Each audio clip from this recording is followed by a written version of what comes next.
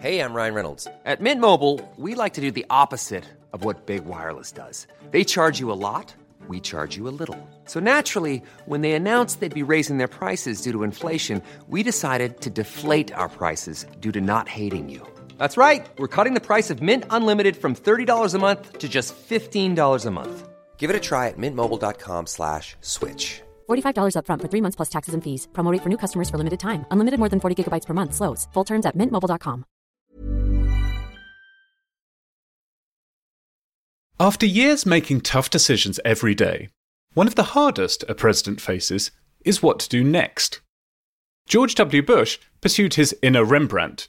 His oddly arresting portraits of Russian President Vladimir Putin, the Dalai Lama, and his father, former President George H.W. Bush, have been exhibited across the country, a self-portrait the only hint of narcissism. Barack Obama also chose a creative path in his own more attention-grabbing style. He wrote a lengthy memoir and recently launched a podcast with Bruce Springsteen. Sadly, the two sages failed to answer the burning question, how the red cap wedged into the Levi's on the famous Born in the USA album cover came to be appropriated by Trump fans.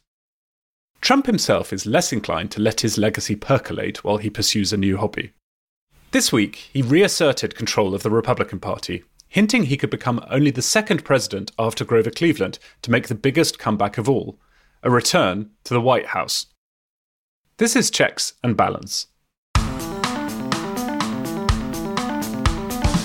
I'm John Prideaux, The Economist's US editor, and each week we take one big theme shaping American politics and explore it in depth. Today, can Republicans complete the pivot to make theirs the party of the working class?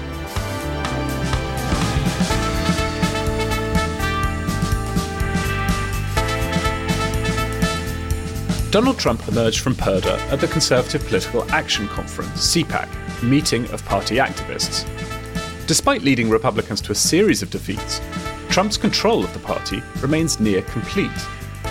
In his speech, he paid tribute to Rush Limbaugh, who pioneered the brand of anti-elitism that now defines the party. Where does cleaving to culture leave Republicans? In this episode, we'll look back on Limbaugh's legacy and hear from Larry Hogan, the governor of Maryland, who says moderate Republicans can still prevail.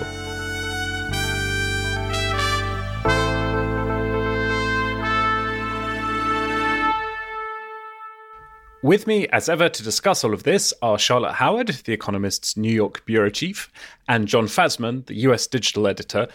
Charlotte, let's start with you. What's going on in New York? By which I mean, what is going on in New York? Well, on the home front, it's been a little warmer, so I've been able to take my son on bike rides along the river, which is very nice. And then there's this political scandal unfolding with Governor Cuomo here. He's facing allegations of sexual harassment, which he's denied, and it's given Mayor de Blasio in New York City the opportunity to be marginally more likable. But it's kind of like watching two people compete to be the worst members of a soccer team. And John, how about you? What's going on in your corner of the state? I've been as transfixed by the Cuomo scandal as anyone else has. And I have to say, for two such successful politicians, Cuomo and de Blasio have an unbelievable ability to make people hate them. They have no sort of personal appeal at all. I actually think that Cuomo does have some personal appeal. I mean, you absolutely saw that in the spring, right? It's just that the more you know about him, the less likable he becomes, both in style and substance. But his political style is to bully and intimidate and berate. So he does come off as reassuring on TV from time to time. But everybody in Albany, it seems to me, just has their knives out for him. I trust it that both of you have read American Crisis, Leadership Lessons from the COVID-19 Pandemic by Andrew Cuomo, which was published in October. Is lesson number one, whenever you go on TV, make sure you're interviewed by your brother? I have excerpts from it framed around my home, just as the daily inspiration. Yeah, words to live by. I'm deeply suspicious of the whole leadership publishing industry. I mean, do you remember after Rudy Giuliani was mayor of New York and then failed to become the Republican nominee for president, he had a whole gig where he would go on tour talking about leadership. I think anybody who basically makes a living talking about leadership is inherently suspect, but perhaps that's my prejudice as an anonymous scribe. I mean, it's kind of like me launching a cooking show. I could. but a quiz book, maybe. even better. Well, one person who's exceptionally skilled at turning failures into bestsellers about success is Donald Trump, who reappeared at CPAC, the Conservative conference in Orlando this week. Idris Kaloun is The Economist's Washington correspondent. When Donald Trump took the stage at CPAC, he was greeted with adulation. At one point during his 90-minute speech, the crowd broke out in a cheers of "We love you" that continued for several seconds. It seemed very much like the triumphal return of someone who's very much in charge of the Republican Party. For a long time, CPAC had been this event that epitomized the far right of the party. And there was still a distinction between that and the establishment wing embodied by George H.W. Bush and George Bush and John McCain and Mitt Romney. And now it seems like they do epitomize the party itself. And that faction of the party, I think, is still very much ascendant. And the feeling that some people had that after Trump's loss and after the Capitol riots and impeachment, that the Republican Party would distance itself from Trumpism, I think at this point looks to be completely wrong. That's really interesting, isn't it? Because you'll remember just after the election, and as you say, particularly after the riots at the Capitol, there was this sense that perhaps there was an opening here for the Republican Party to rid itself of Trumpism if it wanted to do so. And of course, there's the opportunity to impeach the president, which Republican senators passed up on. That very brief window of opportunity has closed really fast, hasn't it? Which sort of makes me conclude that those people in the Republican Party who do want to move on from Trumpism are really in a minority. Yeah, I totally agree. I spoke to Representative Jim Jordan this week, who's one of the president's staunchest defenders in Congress. And he said that Trump is still the leader of the conservative movement and still the leader of the Republican Party, and that he hopes that come January 21st, 2025, that he's the president of the United States again. And I don't think that he speaks for a minority of Republicans. There's no autopsy from the 2020 loss, even though the Republicans now have ceded control of the entire federal government to the Democrats. And it doesn't look like there will be. There is no real introspection about whether Trumpism was a winning or losing strategy or whether there needs to be a rethink, in part because there was just enough, there was enough victories on the electoral front for them to justify it, right? Yes, Trump lost the popular vote by several million votes, but if you look at the Electoral College, he was really only 50,000 votes off in the right places, and they gained seats in the House. They gained state legislatures. It wasn't the scathing rebuke that might have prompted something of a larger rethink.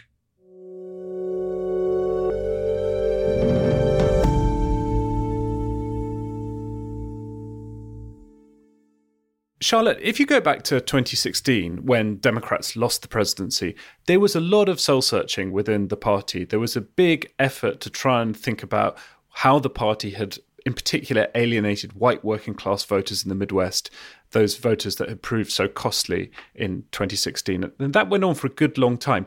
It's so striking that after the Republican Party lost the presidential election and also lost control of the Senate, there seems to be a total absence of that kind of inquiry or introspection in the party. What do you make of that? Well, I think it's fair to say that Mitt Romney never captured the soul and enthusiasm of Republicans in the same way that Donald Trump did. And that I understand why, to many of Trump's supporters and many within the group that was gathered at CPAC, it feels premature to move beyond Trump. Alienating Trump at this point still does present real political risks to a lot of the people who hope to be Trump's successors. Just quickly on Jim Jordan, though, Jim Jordan is interesting for a number of reasons, the congressman from Ohio. He was given the Presidential Medal of Freedom by Donald Trump. And as a frame of reference, it's America's highest civilian honor. Obama had given it to Sandra Day O'Connor, a Republican-appointed Justice of the Supreme Court, Desmond Tutu of South Africa, Maya Angelou, who's one of America's great poets of the 20th century. Jim Jordan's main accomplishment is defending Donald Trump. And that, I think it would be strange to expect this generation of Republicans, having aligned themselves so closely with Trump, to all of a sudden leave him behind. It's not really in their political interest to do so, frankly. I think that's one reason why Trumpism will be so hard to dislodge, that under, a Kasich administration, or even a Cruz administration, Jordan would have been just one of a couple of hundred solid conservative votes in the House. But he saw an opportunity and he took it. And I think there are a lot of people for who that's true. A lot of people who work in the Trump White House who would not have worked in a more functional administration. People saw a shot at power and they're not going away. I think it's also worth pointing out that for the Republican Party, Trump is both a help and a real threat. So if there was some broad movement to move past Trump, I think that they realized that Donald Trump would not take that sitting down. And it was notable that at CPAC, he asked Republicans to donate to him, not to the Republican Party, but to him. He said, quote, "There's only one way to contribute to our efforts to elect America First Republican conservatives and make America great again. And that's through the Save America PAC and DonaldJTrump.com." So if, let's say that the Republican National Committee said, this is a new day, we're starting over, I think there's a real risk that a lot of money would just go past the RNC straight to Trump. And indeed, it may do that already. But it's not an empty threat. This is one that's very much on the table. Yeah, that's the irony of the situation that Republicans find themselves in, particularly people like Josh Hawley and Ted Cruz. I've said this before, but it bears repeating. They are his staunchest defenders, but nobody wants him gone more than they do. They don't want him to nurse a sort of tale of grievance and stolen election back to the 2024 nomination. They want to be the 2024 nominee, but they can't be seen to be pushing him out of the way. So what they are trying to do, I think what Republicans of all stripes are trying to do, are express personal fealty in public and then behind the scenes just hope that some combination of legal troubles, maybe health troubles, and sort of sheer laziness keeps Trump from running again and lets them slide seamlessly into the position of the Trumpist champion. Jim Jordan's example is interesting as well, because before Donald Trump came along, he was very much associated with the House Freedom Caucus, the part of the Republican Party that was in favor of cutting taxes, cutting government spending as much as possible. That agenda just isn't very popular in America, and it's particularly not popular with the kinds of working class voters, and particularly white working class voters, that the Republican Party is increasingly reliant on. So the Republican Party's sort of institutional political philosophy, if that's not too grand a term, and its electoral strategy had become totally out of whack with each other. And then along comes Donald Trump and creates a new political philosophy. I mean, I'm in the camp of people who believe that Trumpism is mostly about Donald Trump's personality and political style, but nevertheless, there is this set of America First ideas. And if those America First ideas are now the ideas of the Republican establishment, indeed, then nobody's going to out America First Donald Trump. I mean, the idea that Hawley or anyone else can come along and be more America First than Donald Trump, that just seems really unlikely to me. That's a good point. I do think that Donald Trump's real talent still lies in being able to tap into some sort of deep frustration within the American people rather than offer a coherent set of policies to deal with that frustration.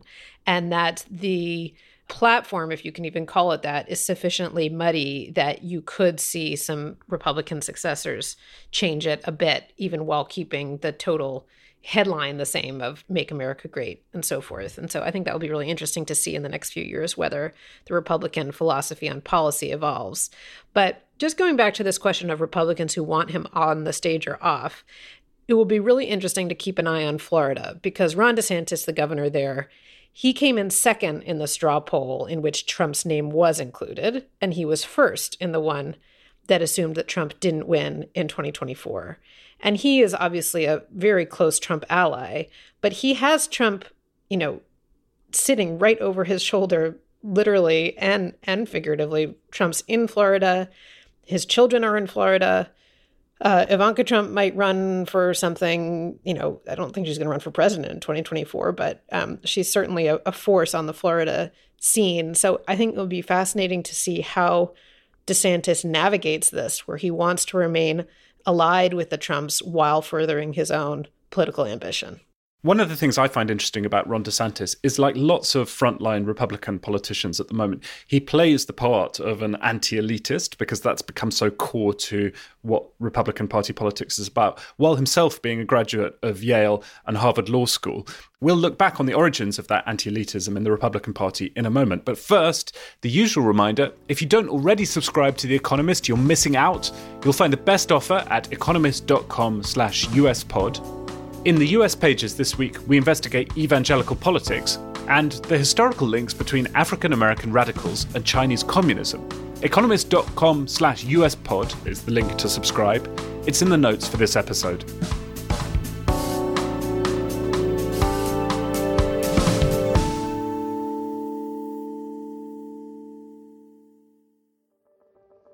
I want to pay my love and respect to the great Rush Limbaugh.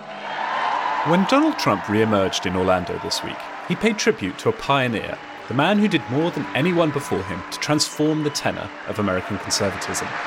Who is watching closely and smiling down on us. He's watching and he's loving it. His nationally syndicated show, launched in 1988, was the first to exploit a change in broadcasting rules.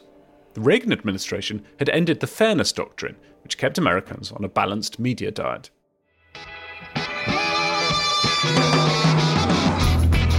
Welcome to the Rush Limbaugh program, a program exclusively designed for rich conservatives and right-minded Republicans and those who want to be either or both. For listeners raised on blandness, Limbaugh offered a blood pressure-busting feast of supersized opinions. The views expressed by the host on this show are not necessarily those of the staff, management, nor sponsors of this station, but they ought to be. Within 3 years, he had the cultural heft to merit a profile on CBS's 60 Minutes. With a torso as big as his voice, this 300-pounder from Cape Girardeau, Missouri, has fashioned a blend of political satire and commentary into the most successful radio talk show in the country. His show rarely had guests, so he had more time to expound on the ills of modern America, most of which were the fault of liberals and the left. Liberalism, as he put it, is a scourge. It destroys the human spirit. It destroys prosperity. This simple format inspired scores of imitators. Daring to say out loud what so many thought, and baiting the left, became the house style of Trump's Republican Party. Thank you so much. As with Trump, his followers were cultic, even though, or perhaps because, the things he said could be repellent. Feminists, gays, prominent people of colour, all bore the brunt of Limbaugh's insults. We're in for a real battle. By the time Barack Obama was president in 2009, Limbaugh himself was the keynote speaker at CPAC. The country we were all born into and reared and grown into. And it's under assault, it's always under assault. But it's never been under assault like this from within. He had helped fan the rumours that Obama was not an American citizen, the conspiracy theory that sparked Trump's pivot into politics. Thank you all very much. It's been great.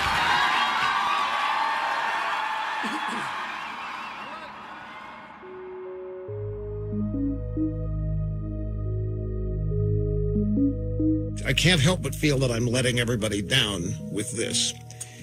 But the upshot is that I have been diagnosed with advanced lung cancer. Unassailable for more than 3 decades, Rush Limbaugh succumbed to cancer in February. Skinny and bearded, he continued broadcasting right up until his final weeks. And I wish I didn't have to tell you this. And I thought about not telling anybody. I thought about trying to do this without anybody knowing, because I don't like making things about me. By then, he was a fixture of the Republican establishment. Like many conservatives, Limbaugh had been skeptical of Trump's ideological credentials at the start of his presidential run, but they soon found common cause in goading liberal elites. It was a phenomenally successful media strategy. It proved less convincing as a governing philosophy. Rush Limbaugh, thank you for your decades of tireless devotion to our country. But President Trump made time in his last State of the Union address to repay his debt to the man who made shock jocks mainstream. And Rush, in recognition of all that you have done for our nation, the millions of people a day that you speak to and that you inspire, and all of the incredible work that you have done for charity, I am proud to announce tonight that you will be receiving our country's highest civilian honor, the Presidential Medal of Freedom.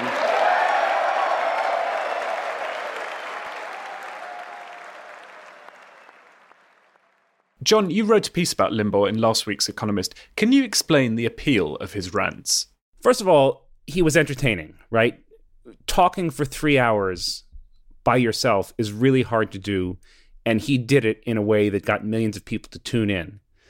A lot of people on the right thought that he was funny, although, I think his sense of humor is more bullying than actually funny. His appeal was really sort of what Trump's appeal was, that he said exactly what he wanted to say. And it may have seemed boorish to some. It certainly seemed mean to me a lot of the time. He was particularly rude to African Americans, to women, to gay people. But a lot of people interpreted that as not being cowed by political correctness. I used to listen to Rush Limbaugh when I was based in the Midwest, and I was driving across the Midwest and had long car rides. And I was struck by two things. One is the completely parallel news cycle that you hear on Rush Limbaugh's show versus what you might hear if you were listening to NPR as a counterpoint, as an extreme counterpoint. It wasn't that they were commenting in a different way on the same set of news. It was an entirely different set of news. On Rush Limbaugh, you might have an hour and a half talking about the Black Panthers, for instance. But the other thing I was most struck by is the way that he had a really joyful manner of saying things that were essentially hateful. And there's something about that connection between a radio host, and it's often people are listening to him in his car. It's a very intimate relationship when you hear someone talking for that long, and often you're listening to them alone. And I think that he created that personal connection and felt like he had a joyful way of tapping into things that people maybe didn't want to say out loud. But then he became so popular that people did start saying it out loud, right? And I remember visiting Tea Party rallies, et cetera, where people would quote Rush Limbaugh back to each other. And so he really did play an enormous role within this creation of Republican culture. And Donald Trump rightly saw him as an ally. Yeah, and neither of them had much interest in policy at all, right? It was all stoking cultural grievance. This is why you've seen this week Republicans pay so much attention to Dr. Seuss. The Dr. Seuss estate decided to stop publishing 6 of 39 books that used outdated racial imagery. And the story was Dr. Seuss was canceled. Well, he wasn't canceled at all. Or Hasbro decided to start selling just Potato Head instead of Mr. and Mrs. Potato Head with all the same accoutrements. Like the actual physical play of Potato Head with children isn't going to change. Potatoes don't have genitals. There's no design change. But it turned into this outsized cultural grievance.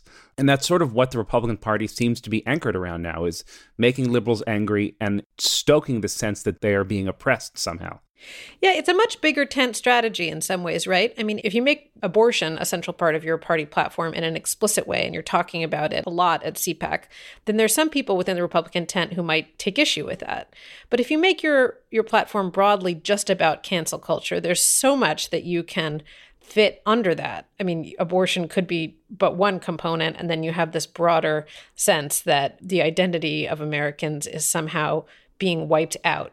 And so I think in one sense it's shrewd to emphasize cancel culture because it's just so broad, you can fit anything into it. But on the other hand, can you build an entire party platform around it? I don't know. It seems a little flimsy. Well, you can't build a governing platform around it, right? You can't. There's no governing. There's no policy that comes out of that. And it's especially true. When was politics ever about governing, Desmond? I think that's especially true if you define cancel culture, as Republicans seem to, as any change of which I disapprove or any consequences for speech at all. I mean, Mike Pompeo tweeted the other day that people tried to cancel him because they called him the worst Secretary of State in history. That's not cancellation, that's criticism. I attended CPAC a bunch of times as a reporter, and then, I mean, this is like 10 years ago, the greatest hits were guns, abortion, and tax cuts. And it was striking watching CPAC online this week, the degree to which that seems to have been replaced with cancel culture, stuff about Mr. Potato Head, etc. I mean, on one level, it seems to me like America's gone from arguing about whether its democracy is in real peril to arguing about Dr. Seuss, and that feels like tremendous progress. On the other hand, it's kind of wild the way that the Republican Party seems to be downplaying many of its past greatest hits and has kind of replaced them with this ragtag of kind of anti-elitist grievance, which is often being pushed by Ivy League educated politicians. It's quite a strange mix. Yeah, but the guns and the abortion fights, those have largely been won, right? Abortion is still legal, but states are figuring out ways to restrict it out of existence.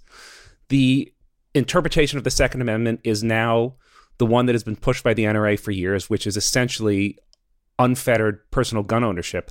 The tax question, I think, is where a lot of the sort of interesting stuff is happening on the Republican Party. You have Republicans, sort of substantive, thoughtful Republicans like Josh Hawley and Marco Rubio, who are trying to figure out a way to make the promise to be the working class party about something more than sort of cultural sops and hating the libs. So you have Hawley really thinking about how to raise people's wages. You have Mitt Romney proposing a child tax credit that, to me, is an outstanding idea, would reduce child poverty by about a third.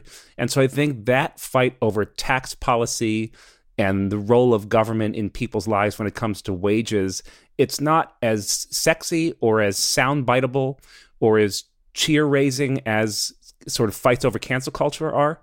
But that, I think, is where a lot of the intellectual ferment on the right is happening. All right, thank you both. We'll be back in a moment to hear what Maryland's Governor Larry Hogan thinks of his party's obsession with class and culture.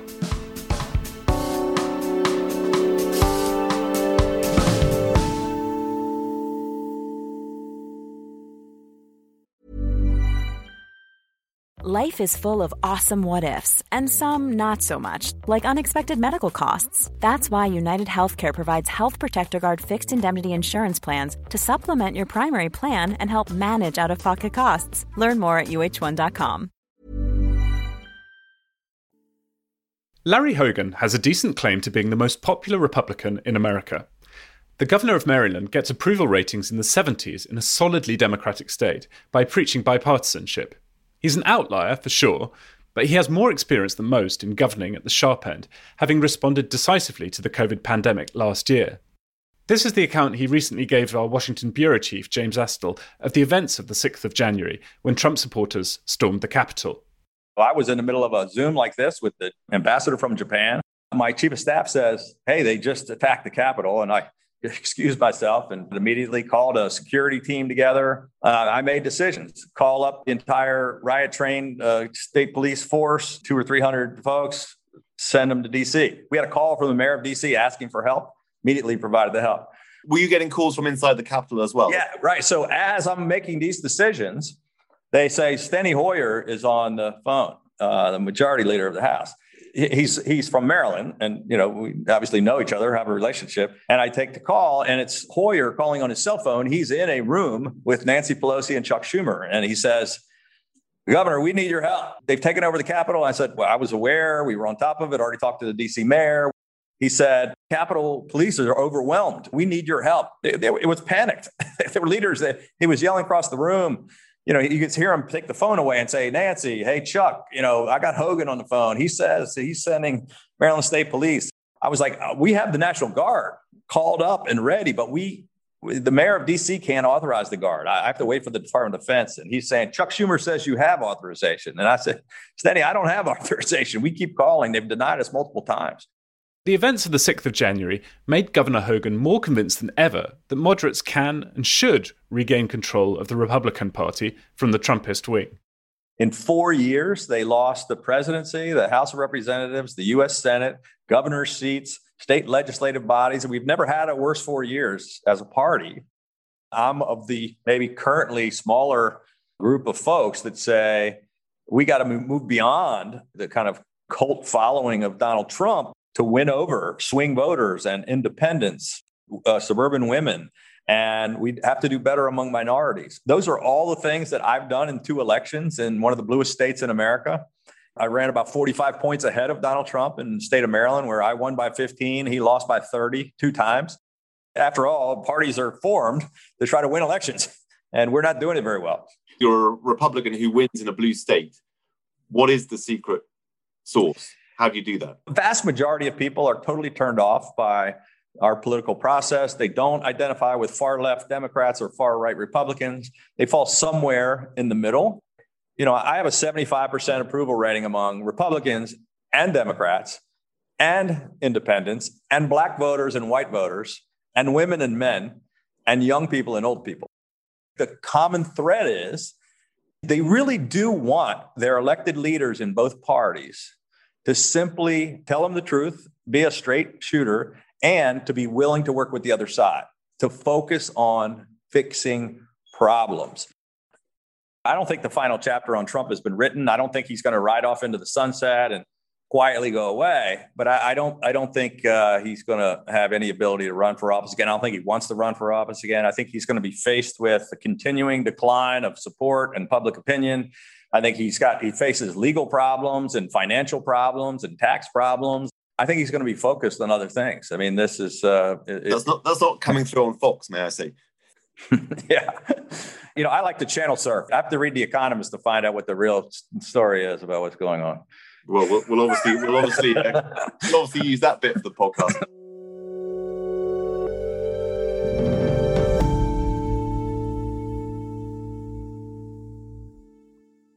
Charlotte, listening to that interview, I'd really like to believe that Larry Hogan's diagnosis of what's going on in the Republican Party is correct, but somehow I fear it may not be. What about you? I share both your hopes and fears, John Prideaux, but I think that in some ways he is right and Josh Hawley and Ted Cruz are right, because we're talking about such a small number of votes at the moment. I think, as Idris said, the Trump campaign did really well, actually, not in the popular vote, but in the Electoral College. Trump performed very well. So I think that you can look at the results of 2020, and it's almost a Rorschach test where you can look at them and say, you know what, actually, Trump did pretty well. And if we double down on this strategy, but have the party led by a slightly less polarizing figure than Trump himself, we can succeed. And then another Republican can look at those results and say, we're really going in the wrong direction and we need to make a change. So I can see how you look at the data from 2020 and come to those two conclusions. I think that one is the conclusion that I wish Republicans would come to, which is Larry Hogan's, but I'm not sure he carries the weight of the party at the moment. Yeah, I agree. I like Larry Hogan a lot. In 2018, when he was running for re-election and I had Idris's job, I followed him around for a day. I saw him in Baltimore. I saw him on the Eastern Shore of Maryland. He's a great politician, good guy. I would happily vote for him. I also think he is probably right about Trump not running again and not really wanting to run again. I think that running for president takes effort and money, whereas just telling people to give you money to fight the liberals brings in money, and Trump would always rather bring in money than spend money. And I think Hogan has made a good bet, right? He's made a good position for himself. He is never going to be a Trumpist. He has decided to step up and sort of take friendly fire as the anti-Trump face. I think maybe if Republicans lose in 2024, they'd be ready to make that turn in 2028, but it feels a little bit soon now. I just don't know who his constituency is among Republicans. I mean, I think if the three of us are sitting around cheering for Larry Hogan, it's a sign that he's doomed in a Republican primary. That sounds right. I think that's entirely right. He's correct, though, about the rise in the number of independents. I was struck by a Gallup poll that came out a couple of days ago showing that half of American voters now consider themselves to be independents. That's an all-time high since Gallup started polling. So when you look at that, it makes you think, well, perhaps American politics is more fluid than we typically think. I think you've just sent out the bat signal to our colleague Elliot Morris, who will tell you that just because someone proclaims themselves to be an independent doesn't mean that they're politically independent or their vote is fluid. So most independents are partisans. They're just choosing to reject a label. And to your point, 90% of people vote the way they voted in the previous election, right? There's an incredibly little switching of parties. And Charlotte's point earlier about 2020 and the results for the Republicans being a Rorschach test, we've got more and more data now about what happened in the election, more and more granular data. And it's one thing that is pretty striking is the increase in the share of the Hispanic vote that Donald Trump received in 2020. I mean, we knew that at the time because of the results in Texas, but there really was quite a significant bump that Republicans got in 2020 from Hispanic voters. So there again, the results are good enough that if you're in the America First wing of the party, you can say, well, those people who say that we have to detoxify and find a way to appeal to a more diverse America, don't they realize that we did really well in 2020? We don't need to change at all. You know, the country's coming to us, and the story that the Democrats tell about the rising diverse electorate being democratic just isn't true. So it just doesn't seem to me that the incentives for the Republican Party to change have been absorbed and internalized by the Republican Party. Nevertheless, Charlotte, there is an effort to try and reinvent the party's platform, to stop being the party of business and to be the party of the working man, the working class Republican Party. What do you think the chances are of that effort being successful? I think it could be successful. I mean, already, if you look at who's voting for whom, there's a lot of support among people with lower incomes for the Republican Party. But I think over the next 4 years, it will be important to see whether, as I alluded to earlier, whether Josh Hawley and others can add a bit more meat to the Republican Party platform. And John Shields, who's our producer, shared this great anecdote that I think is worth repeating. Just when George H.W. Bush was campaigning, he was listing all of his accomplishments in Ohio. He was talking about how he had gone to Yale, he had served in the Second World War, he had been a successful oil man and a Chinese ambassador, a director of the CIA, just a very long list of accomplishments.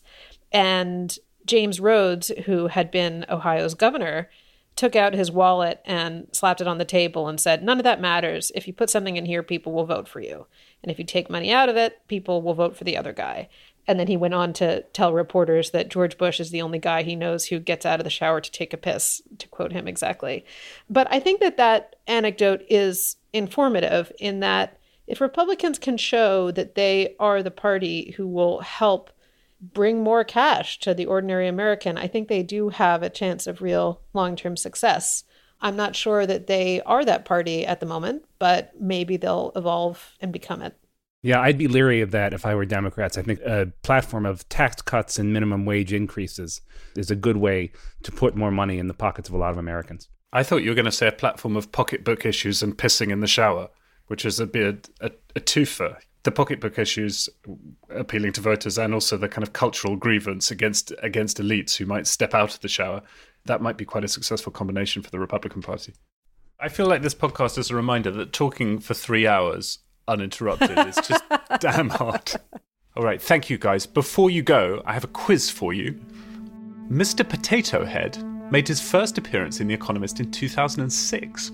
The paper, this may have been a story written by Charlotte, actually. The paper reported from Idaho, where the top-heavy tuber had been recruited to trumpet the health-giving policies of the state's iconic crop.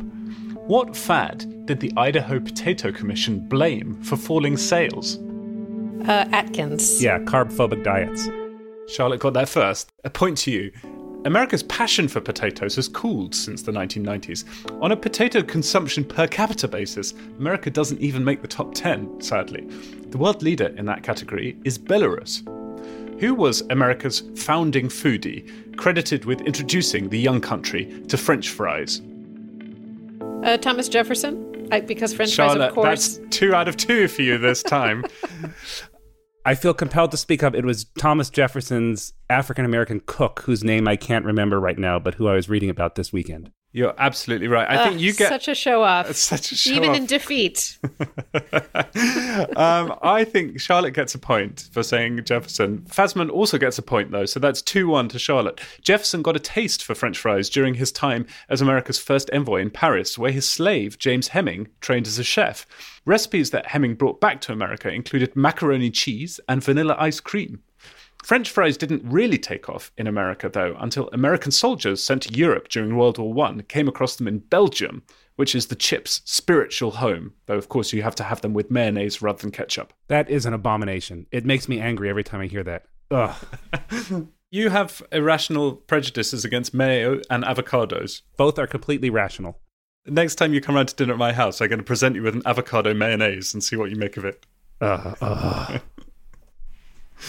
I've had gazpacho. Someone made a gazpacho recipe that had mayonnaise in it, John Fasman. What? And it was actually delicious. It was surprisingly delicious. And the person whose mother makes it listens to this show, so... I've never seen Fasman, who's a mild-mannered man, look so angry before. I resign in protest. It was really good. If any of our Belgian listeners want to email some ways to eat mayonnaise that John Fasman might find acceptable, then please email radio@economist.com with that or with any other thoughts. about the show this week. Thank you, John. Thank you, Charlotte. Thanks, John. Bye. Thanks also to John Shields and Nicholas Rofast for producing the podcast. If you like it, please let everyone know and leave us a rating and a review. In the meantime, thanks very much for listening. Stay safe, stay sane. We'll have more Checks and Balance next week.